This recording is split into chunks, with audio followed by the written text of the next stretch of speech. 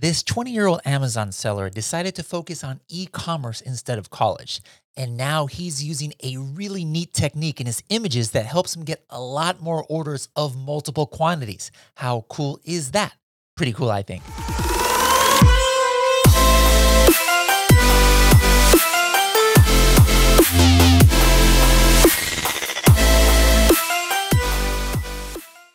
Hello, everybody, and welcome to another episode of the Serious Sellers Podcast by Helium 10. I am your host, Bradley Sutton, and this is the show that's a completely BS-free, unscripted, and unrehearsed organic conversation about serious strategies for serious sellers of any level in the e-commerce world. I've got a serious seller on the line today. Paul, how's it going? Hey, Bradley. Thanks for having me.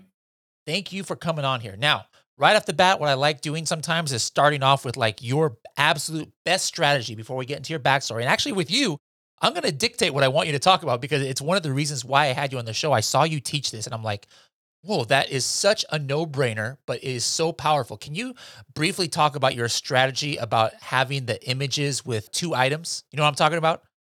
Yeah, absolutely.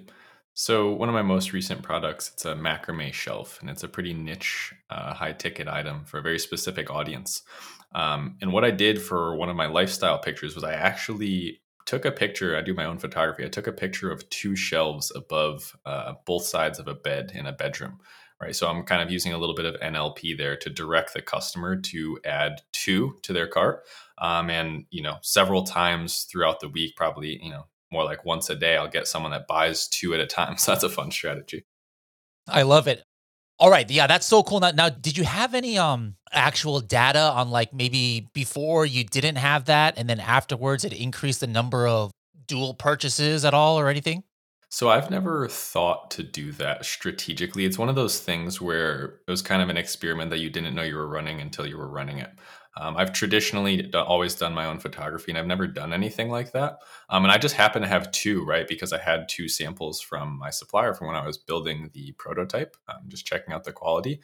So I said, you know what? My girlfriend really likes this. I really like the product. We actually hung it up in our own apartment, and we loved them. So it was pretty organic. I just actually had that picture in mind. They were next to our bed, and I did that. And I had no data before that because that was the pictures at launch. So it's the first time I've ever really had a product that I get multiple add to carts, and then I see people in the reviews saying they're going to recommend their friends these. They love these. So yeah, that was something cool that I learned from that. Cool. Since I learned that strategy from you, I tested it on one. And I mean, I don't have the actual data either, but it just seems like right off the bat for this new product launch I'm doing on a case study where it's very similar to an existing product we already had, by including an image that had two of them, I seem to be getting more dual orders. I'm going to wait until this goes a little bit more and give some details here, but I think that's a great strategy. Now, let's take it all the way back. First of all, is the way you pronounce your last name Savage? That's correct. Okay, I just was making sure it's not fancy like Savage or something like that. So how much do you get people doing the TikTok Savage dance when they hear your last name at all? You know what I'm talking about? I'm not too plugged into TikTok yet. That's something I'll have to probably All right, yeah. download. For Yeah, I'm whatever kind reason, of old whenever I school. read your name, I think it's Megan the Stallion has a song called Savage, and like it's this like probably the most popular TikTok dance. And every time I read your name or I see your YouTube channel, that dang song gets stuck in my head. But anyways, all right, I'm just gonna call you Paul, so I'm not singing that song in my head this whole time. But Perfect. Paul, where'd you grow up? I grew up in Bristol, Connecticut, home of Aaron Hernandez of the Patriots. That's what we're best known for. Ah, That didn't turn okay. out too well. Yeah, all right. Hopefully things turn out a little bit better for you. Now, growing up there, I mean, were you wanting to be a football player like Aaron Hernandez, or what was your career aspirations as a youngster growing up there in Connecticut? I definitely was just rooted in nature as a child. I lived on quite a bit of land and spent most of my days outside. So I really didn't know what I wanted to do when I grew up. And I think that worked to my advantage. I had zero conviction going into high school and even graduating. I didn't want to go to college. I knew that for sure. I wanted to do something on my own, but I had no idea what I wanted to do. No sports interest. I liked fishing. I liked, playing guitar. But as far as a career, I couldn't tell you. Okay, I like it. I think the reason why I always ask these kind of questions is because I know that there are people who have similar, philosophy or upbringing as the very varied kinds of guests we've had. So I know there's a lot of people who might be like that, and wondering if they could ever become entrepreneurs. So did you then not go to college at all? That's correct. I was actually working a job. I got my first job when I was 15 years old. A little bit younger than most people. I was doing like 40 hours a week at that age. But so I was definitely didn't have a problem with working hard. That was something I knew about myself and something my parents knew about myself from day one. I saved up, $4,000 to buy my own car in high school, paid for it in cash. And yeah, I never went to college. After high school, I got a job at Staples as a certified technician working on computers. Okay. All right, cool. So growing up then, is it safe to say that you weren't necessarily one of those, like child entrepreneurs, like lemonade stands and flipping baseball cards, and you didn't have that bug early, or did you have that kind of bug early on? No, that's exactly right. I didn't really have any real, you hear of stories of people who are, making $5,000 a weekend at 10 years old. Like that was definitely not me. I was very normal kid and I didn't really have any aspirations to do anything other than something that was my own. My first professional job I ever wanted to do, I remember writing this in kindergarten when they asked you, I said I wanted to be a professional bass fisherman. Ah, okay. Hey, that's something new that we haven't had on the show. So then what brought you to the Amazon ecosystem, and when did this happen? So right after I graduated high school, I was, doing the typical graduate thing, working quite a bit at a job that doesn't pay very well, and simply just wanting, seeing. I grew up in an age that's quite different from, we're getting more and more people growing up in this age now. But it was like really, I grew up around technology, so I was used to seeing people that had a lot more than myself. And didn't have to work as hard as I thought I was working. So I was like, oh, I want that. And then I stumbled across, Amazon FBA videos on YouTube in 2017, piqued my interest, and it was just uphill from there. Cool, cool. So your first product that you launched, is that what you're still selling? Is that the product that you were just talking about with that dual image? No, so my first product I ever launched was in 2018, and it was a mobile game controller. I started learning about Amazon FBA in the end of 2017. Kind of died off from it for a while. Went back to work, just forgot about it. And then actually, I got my tax return in 2018 for working my little job there. It was about $1,300, and I said, "Oh, you know what? No excuses now. I have plenty of money to do this." At the time, there's a ton of videos about how to start with 1,000. I was like, "Perfect! I could start with 1,000, have 300 left to create my company. I'm golden." So that's really where it kicked off. That, and then April, I decided what I was going to sell. May 1st, it launched. By June 1st, I had made 15,000 in sales at 18 years old. I love that. I love that. So at what point did you stop working at Staples then? 24 days after that product launched. I love it. I love it. I love it. So like what about, you're 18 years old, I'm sure already some family members, I know some family members are always supportive, but there are old school family members. You maybe had an uncle or grandpa somewhere who's like, not going to college. What in the world? And then now you're quitting your job, so did you ever get that kind of pushback from any friends and family? Like, what are you doing with your life?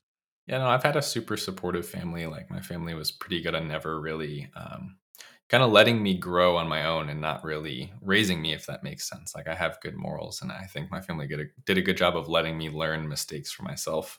I was never really pushed too hard to do anything, which was great. So my immediate family, of course, my mom, my dad, my sisters, they had no problem with what I was doing. They were actually excited and pretty happy about what I was doing and the direction I was taking it. They weren't skeptical at all.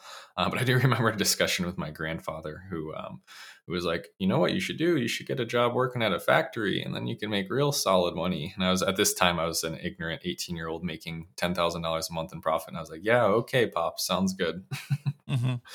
Cool. Yeah, I mean that's a great way to shut up haters. I guess sometimes is showing them your profit margins and what you're actually making. But I think a lot of, especially younger people, too. I mean, we have a lot of younger listeners on the show, even high school students, and maybe wondering Yeah. like what am I going to do? Like the typical path is somebody graduates high school, you go to a 4-year university, you're 22 years old, still perhaps living at home and have $150,000 worth of debt that you have to pay off, as opposed to you've been making enough profit to cover, somebody's entire education, like every year, from the time that you're 18. So there's no necessarily right or wrong way to do it, but I think your story definitely shows that, hey, this is definitely a way to do it. It's not, the college route isn't for everybody. Let's just start talking some unique strategies that you might have had on Amazon. So flipping the script though, we're talking about what has given you success. Is there anything that you did that made you fail at a product, or like, oh my God, I tried this and it was so bad. I hope nobody else does this? Yeah, so the first real commonality I found amongst sellers that are extremely successful and sellers that are, tend to be failing left and right is that sellers that are extremely successful tend to launch products that solve problems, and sellers that are unsuccessful seem to launch products that copy their competitors. So right away, I kind of picked up on that mentality, and I only fell into this once or twice. So my first product went extremely well, and my second product did not go well. I was like, oh, I got this. I'm super good at this. I'm 18. I launched a product. No problem. I'm killing it. I could do this just 10 more times. I'll be a millionaire. That's not really how it works. So I just started launching, I launched into a really competitive market where I just deployed the same strategy that I knew how to do. I bundled, but what I didn't realize was that there was listings with thousands of reviews that had tons of momentum. And I was coming in with, a bundle that anyone could care less about, that they could, easily get on page one as well, thinking that just because I had had a success before, that everything I touched was going to turn to gold. So yeah, I think what people need to realize about going into markets is that I always teach this one question you should ask yourself. Does this customer need another option? And if you can't honestly say that they need another option, it's probably best to just keep hunting, because there's over 70 million products on Amazon. I always try and launch products that Amazon is going to boost me to the top, instead of me having to fight Amazon, and fight my way to the top. I want to be propelled. I want Amazon to drive traffic. I want them to accelerate my growth instead of try and stunt my growth. Okay, so you're looking for products that solve a need. Like, how do you do that? How do you find a product? How do you know? How do you differentiate something that solves a need where one that doesn't? Sure. So I love the saying, to know is to sell. So you can't sell products that you don't know what the product is solving, what that customer is buying that product for. To me, I love objective data analysis. I never want to leave anything to chance. Chance will come in and it'll play its role no matter what. But for me to make a decision, I want to, use principles that are backed by historical data. So I want to go into keyword research tools like Magnet, and I want to go and I want to look for trends of customers looking for things. And then when it pulls up a search term result on Amazon, I want to see that the results that those customers are looking at are poor quality results. So I want to see what I call a lack of high quality competitors. So I'll give you an example. This product that we're talking about with the dual orders, right? The macrame shelf. When I found that market, I'm not looking for anything extravagant. I think that's where people go wrong too, is they try and blow it out of the water with every single product, right? You don't need 100,000 search volume to make a living off of one product. This customer was searching, or 1,000 customers per month are searching for macrame shelf. I remember when I found it was actually only 800, and it's been growing as a trend.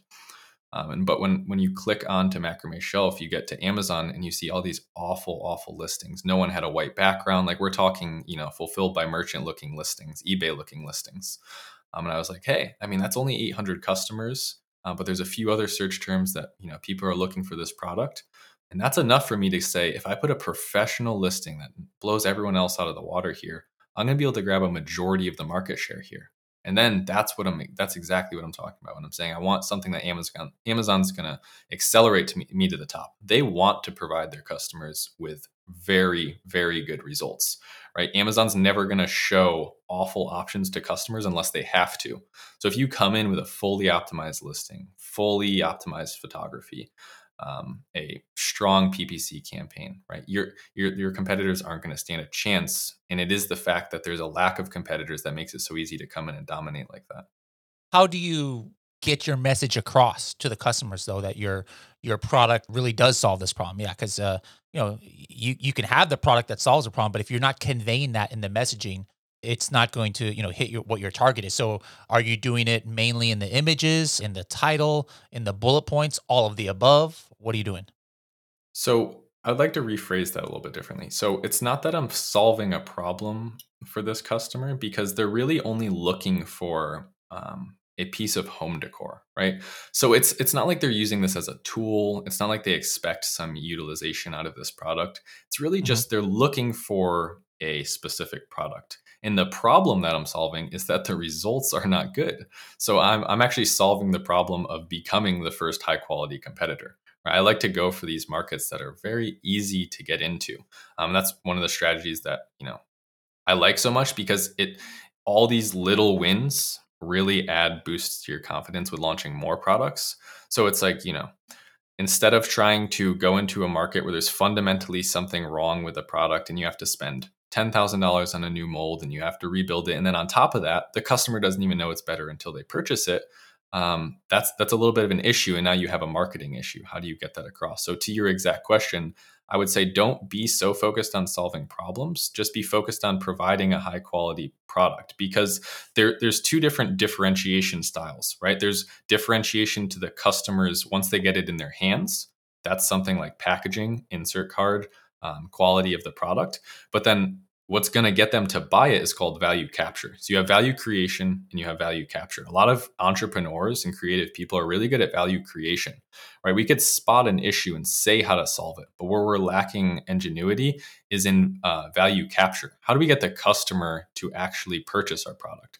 So I'm not actually looking for fundamental issues to solve. I don't want to reinvent the wheel. I don't even want to reinvent products. I actually want the products I'm going to be selling to be pretty much good from day one. I just want to solve the problem of they're looking for it, it's not being supplied. That's really what I'm looking for. And once you have that clear end goal, you can easily go look for that. Hey, what's something that a customer is searching for that there's low quality results for? I could come in and be the higher quality result simply with amazing photography and professional branding. How do you qualify or quantify that? You're doing your research, you find, a good keyword, using Black Box, Magnet, Cerebro, whatever. And what's your go, no go metrics that you're looking at to say, hey, yes, there is opportunity, or yeah, this is a problem that I can solve, or this is a need that I can fill. But the competitors who are already there, they're doing a pretty dang good job. So I'm going to pass on this. So how do you decide? How do you swipe left or right when you do this? Yeah, sure. So that's really important, right? Yeah, I always say that product research isn't the hard part. Product analyzation and product development is the hard part. Knowing whether to say yes or no is ultimately what's going to make you successful in this business model. We could all look around this idea. I'm sure you could look around this room and find a product idea instantly. So product research isn't hard. So quantifying what to sell, there's something very specifically I'm looking for. So I want at least about 1,000 customers to be looking for my product, right? If there's 25 people looking for it, it's not worth my time. Okay, so at least, right? At least 1,000 for the main phrase. If we could get around that number, then that's where I'll start from. So generally with research, I'll start looking for phrases that a customer is looking for at least 1,000 times per month. Okay. And then from there, when I go to that market, Amazon's going to give themselves away, right? Because we know how powerful Amazon's algorithm is. If there's a lot of listings for something and they're high quality, where are they going to be at the top, or are they going to be hidden on page 10? Mhm. They're going to be at the top, right? If Yep. there's high Yep. quality results, they will be ranking for that product. So all I'm going to do is I call this the scroll test. So here's where we can get into some real metrics here. When I scroll through the search result of, say, macrame shelf, I search that on Amazon. Now I'm looking at the results. When I scroll through there, I want to see that there's less than 50% occupancy of good quality listings on that page. And what you'll find a lot of the time is Amazon gives itself away in the sense that there might be random things ranking for that search term that aren't the right product. So if Amazon doesn't have enough results to even fill up one page, then you're looking at a possibility. Okay, that's where I'll generally start from. Yeah. I like that. It's very similar to what we saw and why we had so much success. Like, for example, with the coffin shelf in Project X, I remember when Tim Jordan and I were looking on, this high search volume keyword of coffin shelf. And then we see on the very first couple of lines, there's like skulls and books and things that have absolutely nothing to do with the coffin shelf. We're like, holy crap, there's definitely some opportunity here. So I think that's a great piece of advice. Now, you're talking about being on the top of page one. You're talking about making sure that you're visible to customers. We all know that PPC, as you said, plays a role in that. But is that your only method of being able to get visible in front of customers when you launch a product? Or what are your methods that you're using for yourself or that you teach your students for helping to increase their keyword visibility or ranking in organic search on Amazon? Sure, I think one of the reasons that we all sell on Amazon is because they're delivering traffic for us. if we're going to deliver 95% of our traffic, let's just go start sell on a website, right? Because then we'll avoid all of those fees. We could use a different fulfillment center. It's not really the issue. Is what I want is for Amazon to deliver traffic directly to me. So what's important about that, and that's why I start from knowing that there's customers looking for this on Amazon, right? Notice that's not something I'm saving for building my listing. Hey, let's go see what search terms are getting searched a lot so we could use those to rank. No, I start from that standpoint of knowing exactly what my customer is looking for. So then if I know exactly what they're looking for and I know that there's a lack of quality competitors ranking for that, then it's going to be very easy for me to take a very high quality photo, put it on the front of my listing, optimize my listing, and then rank it using only PPC. So I take a very organic approach to getting to page one. I just use PPC and pricing strategies. Interesting. So, what is like, do you have a different strategy for PPC during, quote unquote launch phase as opposed to what your maintenance is? Like, are you going super aggressive in the beginning? Or basically what you start off with your PPC is how your campaign structure is for the lifetime of the product? Yeah, so I could lay out the exact structure right now. So I Cool. have three campaigns at the launch of every product. One is going to be an automatic low bid campaign. So you're basically going to tell Amazon, hey, go find me a bunch of customers that like this product. You do the work. I'm not going to tell you what to do. But then I'm going to set my bid for that for something like 25, 30 cents. Right? So we're not bidding $1. We're not bidding $2. We're really just trying to capture a lot of long tail keywords with that. Because with the nature of that bid structure, 30 cents, 25 cents, you won't show up as a top result for competitive keywords. So all that campaign is going to be able to do is go find you a bunch of unorthodox keywords or maybe misspellings or long tail keywords that, a 30-cent bid would have some appeal to a customer or even make it onto page one. So I think of that like my scout campaign. That's going out and is collecting me data. That's going to actually collect me exactly what my customer search terms are going to be. That's a little bit more for maintenance later on. We'll talk about search terms. For my second campaign, I'm going to have a manual campaign. This manual campaign is going to be highly targeted, and it's going to be just about 10 keywords. Okay. I'm very big on not wasting ad spend trying to rank for things where my product doesn't belong. Okay. We happen to have something in common here. I'm selling a macrame shelf. You're selling a coffin shelf. The shelf nature of our product is in Hmm. common. So it would be wise for us to both try and dominate our own niches instead of trying to rank for shelf. Would you agree?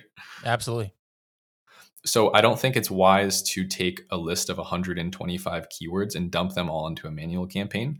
I'm going to go, okay, hey, show me everything that has the word coffin and shelf in the keyword phrase, or the word coffin and decor in the keyword phrase. And let me take the most hyper targeted keywords that are very specific to my product. So now I know these customers are interested in my product. If my product doesn't sell, it's my fault. It's the product's fault because these are the right customers right here. I know that. So then I'm going to make a broad and a phrase ad group for each of those. And it's going to be these same exact keywords.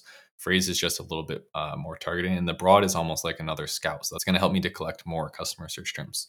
And then lastly, I'm going to do a ASIN targeting campaign. So I want to take just about 5 to 10, again, very targeted. Because if we have a lot of competitors, you probably pick the wrong products. You really should only Yeah. have a handful of good competitors you would even want to rank against. So I'm going to take a list of my competitors' ASINs, and I'm going to show up as the number one spot underneath their listings and the sponsored products below that listing. So what that does, a lot of people don't realize this. A lot of sales are going to come off of those sales pages. Okay, so I think something crazy. I don't have the exact number, but it's like almost like 80% of sales are going to come off of product sales pages, not off of search results. So rarely does a customer click onto one product and immediately buy it. We're going to say about 20% just for the sake of this conversation. And the other 80% of the time, they're scrolling through before you can even make it to the reviews. You end up looking at more products. Amazon's very good at delivering you options, right? They don't want you to leave without buying something.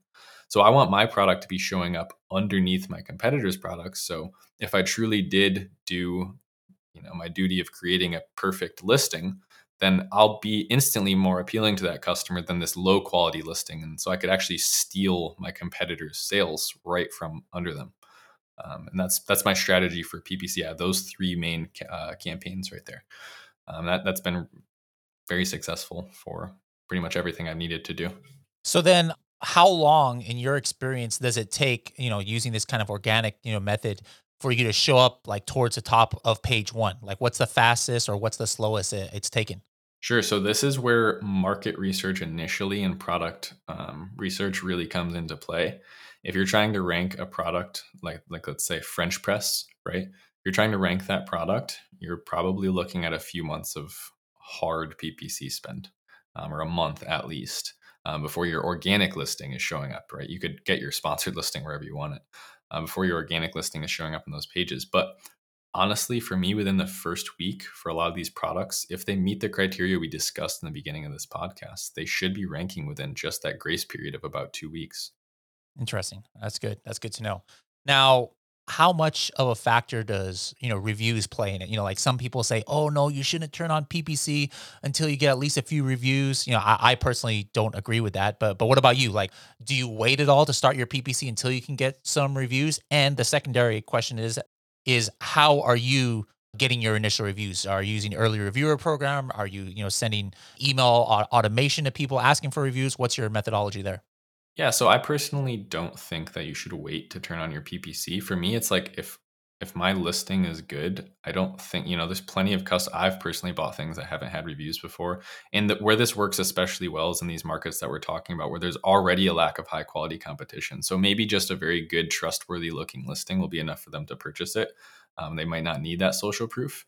One thing that I like about a listing when it has no reviews is at least on mobile, you can't really tell. Like you almost forget that it doesn't, because it doesn't say be the first to leave a review until you scroll down, and over 50% of sales are going to come from that. So I feel like it almost goes over a lot of customers' heads when you have none.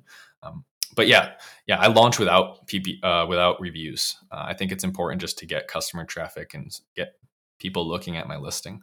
And then methods for gaining reviews, I like to use the early reviewer program, $60 for 5 reviews, at least at the time we're talking about this. Amazon's, going to get those reviews for you essentially. And if you have a high quality product, you shouldn't be worried about what their star rating will be. They should be, 5 stars. And then after that, I always turn on some email promotions, right? So I want to set up a sequence so that once my customer receives their product, I am making sure that I'm sending out an automated email to say, hey, thanks for ordering from us. Would you mind leaving a review? Of course, staying within TOS when doing so. And then, of course, what's really nice is last year they added the request review button and manage Mhm. orders center. So I use that button, and that works phenomenal. Honestly, if you I feel like people get too caught up on how to get reviews instead of just making sure you're getting enough sales. If you get a Yeah. lot of sales for a high quality product, the reviews will come. In general, there are different schools of thought as far as building a brand on Amazon or just trying to focus on, the next shiny thing and just, ride a wave of demand until it dies and then move on to the next thing. So what about you? What's your strategy going to be this year? Are you trying to build a brand and expand out on that shelf to like other kind of home decor products? Or are you just always on the lookout for whatever there is demand, regardless of what niche it's in? I think both strategies work. Okay, so I don't have so much conviction in my home decor brand that I wouldn't sell a tool. Actually, one of my newest products right now is a tool and tools and home improvement, or that I wouldn't sell, seasonal items for summer or Q4 gear, oriented products. I think what a lot of people do is they self sabotage though, in thinking that every one of their products needs to be new and exciting. Right? So a lot of people will lock down one good product. Okay. 10K a month, 20K a month, whatever, sales, right? They have this one product. And then for some reason they go and they just completely move gears and they try and sell something else. It's like you were doing so well there. Why don't you take 10 out of the first 60 listings on that page in that niche, right? There is going to be more listings and those other listings are going to sell well as well. It's unavoidable, right? There's growing demand for your product. There's more sellers that are going to come in. Why don't you be the additional sellers that come in? So I'm really big, and this is a lesson that I didn't learn until really recently. This is something that I've noticed in reflection upon how my Amazon business has gone is the successful products I've had, I've wished that I would have taken them more seriously and built a brand around them. So we're talking about myself here, a seller who's been up to this point doing the opposing strategy of really bouncing around and just seeing what works, right? We've talked about party supplies, we talked about a shelf, we talked about tools, right? So I'm coming from a background of, someone being that way of selling. But what I've noticed is that I'll walk into these, well, not literally walk in, but I'll be doing research and I'll find a market where it's like, wow, there's one seller in this market that has 16 listings. In each one of those listings range from 5 to 15,000 a month. Like they're doing it right. All you have to do is make a slightly, different size shelf, and then you're in a different shipping tier, and then you can make a different color shelf, and then you can make this, right? Use that existing knowledge you have of that audience, right? You already have optimized PPC data for your product. Make a variation of your product and launch that, and then make 5 more and launch those, right? Make sure I want to take 50% market share of whatever I'm in if I'm in a small market, and then maybe move on to something that's new and exciting. But yeah, don't give up on a branding opportunity just because you had one, success. Yeah. Okay. Before we get into your 30-second tip, I want to play something we do with our guests called the search volume game. And every time that I start on a recording, I'm like thinking, what keywords am I going to pick? And right before we hopped on, you were asking me about how I stay awake after staying up until 4 a.m. writing a blog, and we're talking about caffeine. And I remember you had a video a while back about how you used to be addicted to coffee or something like that. And so I'm picking some caffeine related keywords. So how this works is I'm going to give you 3 keywords that are searched for on Amazon that have caffeine in it. And I'm going to give you 3 search volumes. Obviously, don't have Magnet open, no cheating. Let's just see if you can match the search volume to the keyword. All right. So the 3 keywords are caffeine pills, caffeine gum, and caffeine powder. All right. The 3 search volumes from lowest to most is one of these keywords is searched for about 3,700 times a month. Another one's about 6,000 times a month. And the one that is searched for the most is a whopping 23 or 24,000 searches per month. So which one is least to most? Again, the 3 keywords are caffeine pills, caffeine gum, and caffeine powder. I would say that the caffeine gum has the least amount of searches. Okay, and the other 2? Caffeine pills, I'm going to say, have the highest search volume, and caffeine powder has 6,000. Ding, ding, ding, ding, ding. All right. Man, this is like 2 out of the last 3 episodes. Somebody got it right. And that's after previous only 10% of people actually get them all right. So you got them exactly right. Caffeine pills is 24,000, caffeine powder, 6,000, and caffeine gum, 4,000. So what is Awesome. this? Did you give up coffee yourself and caffeine, or do you still do caffeine? No, so I tried to stop my dependency on caffeine. We should put it that way. I was someone who's drinking, 3, 4 lattes a day, and that's whatever 400, 500, 600 milligrams of caffeine every day. So I had a dependency on it for sure, and I was getting not feeling too good if I didn't have it. And I was like, whoa, like if we just rephrase this, if this was any other substance, right? If I was drinking 4 or 5 times a day, and then I didn't feel good when I didn't have it, we would call that an issue. So I was like, why is this any different, right? Okay, I need to drop the dependency here. My brain is the best chemical factory in the known universe, so I'm going to depend on that to create my energy, and it's been phenomenal. So I'm not by all means, I'm not against having a coffee. Me and my girlfriend will actually treat it like a treat now. So we get a coffee once every Saturday, and that's my one little caffeine treat for the week. But yeah, I dropped it as a daily thing. Cool. Now let's go ahead and get into our which stands for TST 30-second tip. You've given us a lot of tips throughout this episode, but what is something that you think you can say in less than 30 seconds that's, maybe unique to you and your students, and but very actionable and very valuable for our listeners? Sure. All right. We'll wait till it says 30. No, I'm just kidding. Okay. Here we go. So what I would look for is I would look for a product that there's 3 versions. There's 3 exact things you need to know. Okay. You need to have search volume. Your exact search term needs to have search volume. I would say over 1,000. The second thing that you want to look for in a high quality product is you want to look for the fact that it's going to have a lack of high quality competition. The third thing that you want to look for is the fact that you're going to be able to increase your perceived product value over your competition to make it a no-brainer to purchase your product. Awesome. All right, Paul, thank you so much for joining us today. If people want to reach out to you for more of your strategies or see some of these videos I referred to, how can they find you on the interwebs? Sure, at Paul John Savage on any social media, and Paul J. Savage on YouTube. Awesome, Paul. I'd love to reach out to you next year around this time, and let's see how you grew out that shelf product, and also what other products that you've launched in the next year or so. Sounds good. Thank you for having me. I'm looking forward to it.